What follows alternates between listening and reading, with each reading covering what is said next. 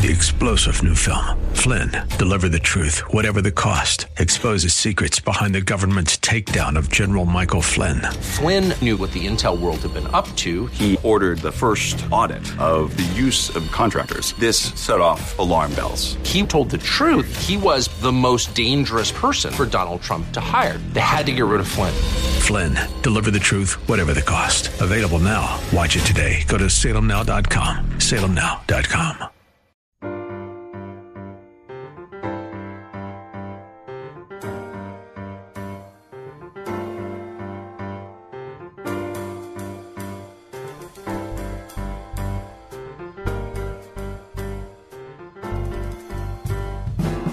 Welcome to His Life Revealed with Pastor Todd Granger of His Life Fellowship in San Antonio, Texas. We're glad you've chosen to join us today. Our passion at His Life Ministries is to help believers know Him and show Him. So we keep it simple. It's just about Jesus. Our prayer is that the Holy Spirit will make His truth plain to you so you can walk in freedom and enjoy the life of union that God has designed for you to live. And now, here's Pastor Todd. We're actually going into Romans chapter 8, and we're leaving Romans 7 behind. And Romans 7, if you'll recall, was the predominant subject of Romans 7 was the power of sin and the law. And as we move into Romans chapter 8, Paul changes.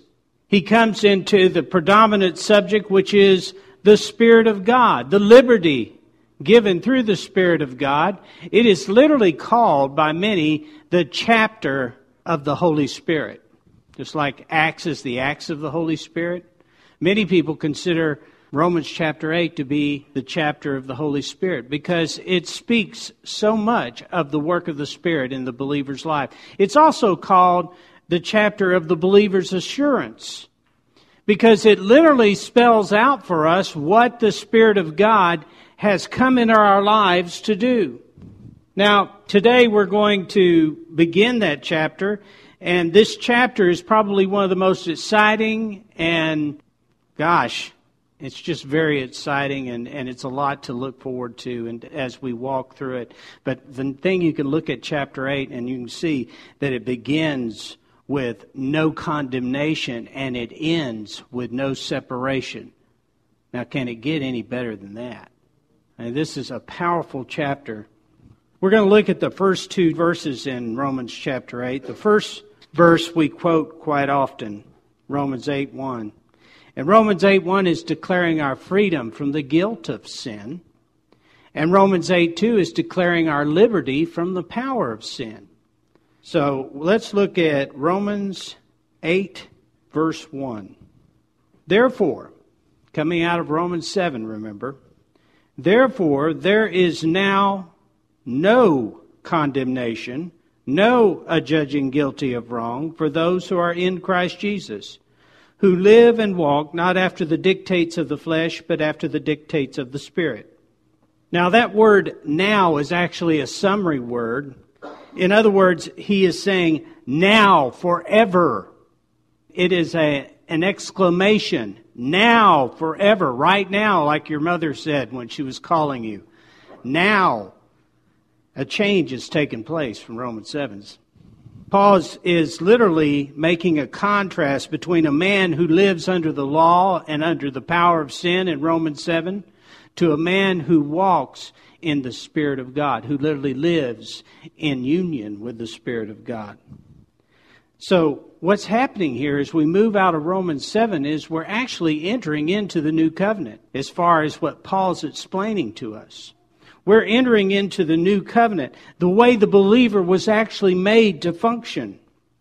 Now, that word is emphatic. It's a shout. It's an exclamation. It's now, not later, not one day when we get to heaven, but right now. Now, many of us in our emotions have relegated this freedom that Paul is talking about to heaven one day, or after we have shown enough penitence, or after we have asked forgiveness and are walking sin-free, that we can live in the freedom of having no condemnation. We have trouble accepting now as now when we read this verse. We almost read through it quickly and blithely, and we don't embrace the whole truth of it. We end up dragging our feet to prayer after failure while agreeing with the accuser as he recounts to us all that we've done and how we've failed God. And what's sad is we not only agree with the accuser concerning our sin, we usually agree with the accuser concerning our relationship with God. In that case, we see God as being condemning. We see God as being justly angry with us. And then in unbelief, we fall to our knees and cry out for forgiveness, which we already have. Now, how many times have you walked down through that scenario? I mean, I've lived it for a while. A good way to measure unbelief in your life is to see how long it takes you to get up and walk with the Lord after you have fallen in sin. You know, as that time becomes shorter, it's a measure of maturity in your understanding of who your Father is and who you are. The Spirit of God wants you to know that now means now. That even after sin, we stand in the presence of God. We stand clothed in righteousness. We stand accepted and loved now. Not when we get to heaven, but now. Right now. Now, if you look at that verse in the Greek, one of the first things you would notice is that no is actually the first word. And that word literally means absolutely not one. When Paul says there is no condemnation, he is saying there's absolutely not one, no speck of it, no sign of it. There's none that you can find, none. And Paul wants to emphasize this in the clearest possible, most emphatic way, that we have no condemnation. And you say, yeah, I know, I read the verse, we have no condemnation. Do you really? Do you really? I pray the Spirit of God will reveal to you the truth of what you believe. You have the liberty to fall and to fail so that you can have the freedom to live and to love. And if you're not walking in freedom, if you're not walking in that liberty, then you do not yet know the truth of that verse. The word condemnation can also be translated judgment, a word that relates to an adverse verdict and sentencing for a crime. It's also in reference to a final judgment. The end times, the final judgment, being judged for sin. And Paul's already told us what the penalty of sin is. In Romans 6:23, he tells us, for the wages which sin pays is death, but the bountiful free gift of God is eternal life through and in union with Jesus Christ our Lord. And there's no degrees of guilt or lesser penalties. And only Jesus can really pay the price of sin. Now notice that he doesn't say that there is now no feelings of guilt. He doesn't say that there is now no accuser. He doesn't say that there is now no failure, no fault, but he says that there is now no condemnation. And why is there no condemnation? Certainly lying deserves condemnation. Certainly stealing deserves condemnation. Certainly thievery and bitterness and hateful actions all deserve condemnation, do they not? They do. He's not saying that sins don't deserve to be condemned. He is saying that you are not condemned. The difference between who you are and how you behave. There is no condemnation. And the reason there is no condemnation is because Jesus paid the penalty. Jesus paid it all. Jesus redeemed us. Galatians chapter 3 verses 13 and 14 say, Christ purchased our freedom, redeeming us from the curse, doom of the law, and its condemnation, by himself becoming a curse for us. For it is written in the Scripture, cursed is everyone who hangs on the tree, is crucified, to the end that through their receiving Christ Jesus, the blessing promised to Abraham might come upon the Gentiles, so that they through faith might all receive the realization of the promise of the Holy Spirit. There is none. Now, the argument that I often hear when it is brought up is, oh yeah, but there is a judgment. There is a judgment. We will stand before a judgment seat. And what they're generally referencing is the Bema seat. In 2 Corinthians, Paul talks about that, and he says, "For we must all appear and be revealed as we are before the judgment seat of Christ, so that each one may receive his pay according to what he has done in the body, whether good or evil, considering what his purpose and motive might have been, and what he has achieved, being busy with and given himself and his attention to accomplishing." This is a judgment of works. It is specifically judging what has been done, not in order to condemn for your failure, but in order to exalt the King of Kings for the righteous work that had been done and committed through you. This is where the heavenly hosts gather together in praise and thanksgiving to the author and creator, who is the maker and the giver of all good things. This is a worship service. This is not about sin. This is not about condemnation. Therefore, there is no condemnation for those who are in Christ Jesus. We have been given a new nature in Christ. We have become new creations. There's absolutely no basis for judgment or condemnation. We have been acquitted. Harry Ironside made the comment, he said, even if the prisoner is standing before the judge and he is deaf and blind, and the judge acquits him, he'll be just as acquitted if he never hears or sees it. Now, I see that in my own life. I have in many cases been deaf and blind to the fact that it is not God condemning me, but it is myself who is condemning me. It is the enemy who is condemning me. And really, for years we believed that if there were no condemnation, then man would just go out and sin and do all kinds of perverse and wicked things. But there never has been for those of us who are in Christ Jesus. And has the law prevented sin from happening? What did Paul tell us about the law? The law actually excites sin. It's like gasoline on a fire.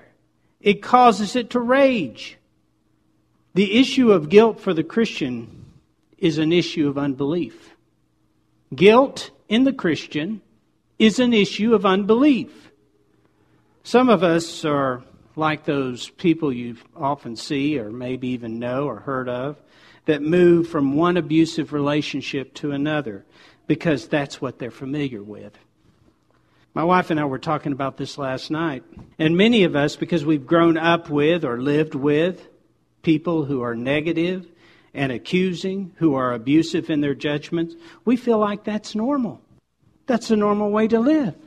To live in the midst of all that negativity. To live in the midst of judgment and slander. To live in the midst of criticism. To live in the midst of all of these things is a normal way to live. But it's not. We feel more comfortable with guilt than we do with forgiveness. Do you think that's possible? It is. Many of us have lived years that way. More comfortable with guilt than we are with forgiveness. How many of us, I won't ask you to raise your hand, were saved at a very early age? I'm sure many were. I was saved when I was 9 years old. I didn't have a clue. I didn't know the truth of forgiveness. It really wasn't preached much. But the reality of what Christ did on the cross didn't change because of my ignorance. It did not change the fact that Jesus took every sin that I would ever commit through the whole of my life and took it to the cross and then took me to the grave and resurrected me in newness of life, and that I came out a new creation beyond condemnation, completely acquitted and justified. I didn't know that. So for years I walked around in guilt and in fear and in condemnation, and it was the way I knew to live. It was familiar to me. And you know what? When people came to me and said, "Do you realize what Christ has done for you? Do you know that every sin you will ever commit has been forgiven?" I had a hard time for that. That wasn't comfortable. And in fact, even to this day, I can take on guilt. I can take on condemnation with ease, and I still at times struggle with the truth that there is now, therefore, no condemnation. Now, I know I'm the only one in this bunch of saints that ever had that issue, but that is the truth. We are more comfortable with guilt than we are with forgiveness. And you know what? This also facilitates our judgment of others, because you cannot judge yourself without judging others. And you cannot judge others without judging yourself. And what's worse, we judge God. We see Him in the light of our own self-condemnation, and we can't truly believe that He doesn't condemn us. We allow our perception to drive us to live in a roller coaster relationship with God emotionally, close to Him one moment, distance the next. Listen, guys, the accuser is the purveyor of guilt, not God. The accuser is the one who brings the guilt, not God. Do you believe that you are more productive and walking in truth when you recognize your sin and wallow in the truth of your sin and your guilt and your condemnation than you are when you recognize the work of Christ, the completeness of that work, the redemption, the power of His shed blood, the cleansing of your sin, and you get up off your knees and you shout victory and you go forward and say, I am forgiven, I am redeemed. Who do you think has victory? There's a big difference. Our God doesn't want us to walk around with bags of sand in our soul, with condemnation as a cloak. He wants us to get up and live in the liberty that He has called us to, with no condemnation. Oh, do we fail? Yes, we fail. Do we sin? Yes, we sin. But sin for us is only a stumbling place that brings us to the reality that we need to walk in absolute dependency upon the God who is our life. And He brings us to a place of victory. Every hole we fall into becomes a climbing to the truth. Becomes literally a mountain we stand on and see His face. You know, the truth is that Judas was more upset about his betrayal of Jesus than Peter was of his, evidenced by Judas hanging himself. You know, the reason is because Peter knew more about Jesus and knew Jesus in a different way than Judas did. Judas was literally consumed with guilt. This verse continues. It says, for those who are in Christ Jesus. We are in Christ as His children, as a branch is in the vine. You know, we can no longer be in the flesh. You cannot be in Christ and be in the flesh. The flesh can never be our position, but it can certainly be our behavior, can't it? If we are living in the freedom that is based in our new birth, we are not bound by sin. We're not bound by the power of sin. We're not bound by acts of sin. We have actually been given a new nature in Christ that allows us to make Christ our focus rather than our behavior and the behavior of others. You see, the insidious thing about guilt is that it makes sin your focus, doesn't it? You just replay it over and over in your mind. It gets more and more egregious with each play. And you know the characters increase. Each time that you sin and you replay that sin in your head, then you look around for who else might be culpable. You know what I'm talking about? I'm the only one that does that. 2 Peter chapter 1, verses 3 and 4 says, for His divine power has bestowed upon us all things that are requisite and suited to life and godliness, through the full personal knowledge of Him who called us by and to His own glory and excellence, virtue. By means of these, He bestowed on us His precious and exceedingly great promises, so that through them you may escape by flight from the moral decay, rottenness, and corruption that is in the world because of covetousness, lust, and greed, and become sharers, partakers of the divine nature.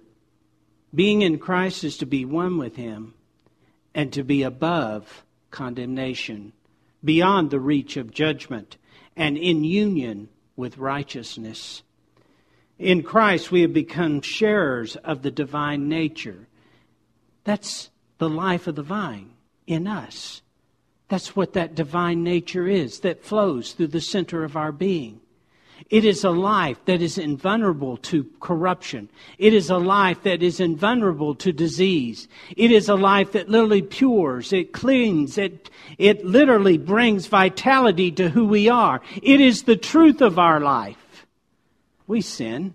We'll pick up external parasites, but they can't take life from us. They can't change the truth of the life that is within us. We have been set free. We are not condemned. We have been created to live in victory, not in condemnation. Not sinless, but ever in the reality and the context of Christ as our life. Now I want to read something for you that Martin Luther wrote concerning us being in Christ. He wrote, "It is impossible for a man to be a Christian without having Christ. And if he has Christ, he is at the same time all that is in Christ. What gives peace to the conscience is that by faith our sins are no more ours, but Christ, upon whom God hath laid them all. And that on the other hand, all Christ's righteousness is ours, to whom God hath given it. Christ lays his hand upon us, and we are healed. He casts his mantle upon us, and we are clothed. He is the glorious Savior, blessed forever. Faith unites the soul with Christ as a spouse with her husband. Everything which Christ has becomes the property of the believing soul. Everything which the soul has becomes the property of Christ. Christ possesses all blessings and eternal life. They are thenceforward the property of the soul. The soul has its iniquities and sins. They are thenceforward the property of Christ. It is then a blessed exchange commences. Christ, who is both God and man, Christ who has never sinned and whose holiness is perfect, Christ the Almighty and Eternal, taking to himself by his nuptial ring of faith all the sins of the believer. Those sins are lost and abolished in him. For no sin dwells before his infinite righteousness. Thus, by faith, the believer's soul is delivered from sin and clothed with the eternal righteousness of her bridegroom, Christ. Christian, there's no condemnation for the bride of Christ. And that's who you are. Now, as you look at that verse, you'll see at the very end of the verse, a portion of that verse is actually in italics. And the reason for that, as one Greek scholar put it, he says, the earliest and best witnesses of the Alexandrian and Western texts have no additional words for verse 1. Both external and internal evidences are completely compelling for the shortest read. The scribes were obviously motivated to add such qualifications, interpolated from verse 4, for otherwise Paul's gospel smelled too much like grace. Bottom line, they interpolated or moved a portion of verse 4 into verse 1. So we will refrain from studying that little section till we get to verse 4, at which time we'll discuss it. Romans 8:2 says, "For the law of the Spirit of life, which is in Christ Jesus, the law of our new being," I like that, "has freed me from the law of sin and of death." And as I said earlier, this scripture is our emancipation from the law of sin and death. Now listen, I'll try to illustrate this for you. There are two types of people in the world. Just two. I know different colors, different shapes, different sizes, but there are only two types of people in the world. There are two kingdoms, and there are two different laws to live under. If you live under one kingdom, you live under its law. If you live under the other kingdom, you live under its law. Now, one is the kingdom of sin and flesh. It's where we were all born. It's where we are born in Adam. We are born into the slavery of sin, born in condemnation, born under the law. This was the context of our lives. Sin was not just our behavior, it was actually our nature. And we lived out of this kingdom. We were born alive to sin and dead unto God. And the only way out of this kingdom is to die and be born into another one. The second one is the kingdom of God. And just like the first kingdom, you must be born into it. There you are born in freedom, which is the liberty to live out of the natural inclinations of your heart.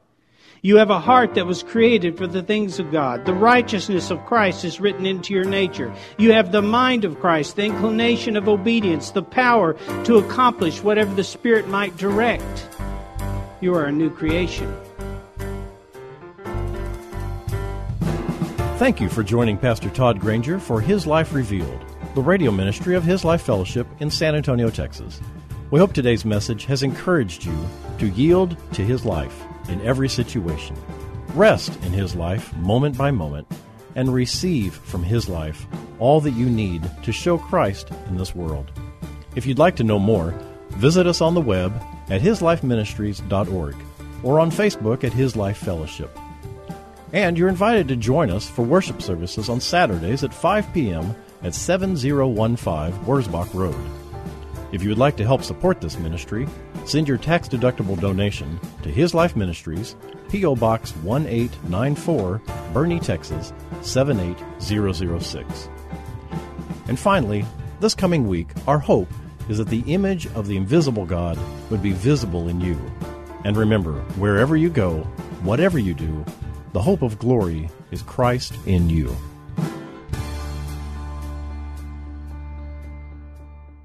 Three-star General Michael J. Flynn, head of the Pentagon Intelligence Agency, knew all the government's dirty secrets. He was one of the most respected generals in the military. Flynn knew what the intel world had been up to. He understood its funding. He ordered the first audit of the use of contractors. This set off alarm bells. The explosive new documentary, Flynn, Deliver the Truth, Whatever the Cost, uncovers the facts behind this scandal. Flynn told the truth. He was the most dangerous person for Donald Trump to hire. I find out the worst enemy that I'm going to face in my life is right here in America. They took my assessment and they wanted me to change it. And I was like, I'm not changing it. They had to get rid of Flynn. With in-depth interviews, archival footage, and never-before-seen personal records of the man behind the headlines. I just felt like I was drowning. Flynn, Deliver the Truth, Whatever the Cost. Available now. Watch it today. Go to salemnow.com. salemnow.com.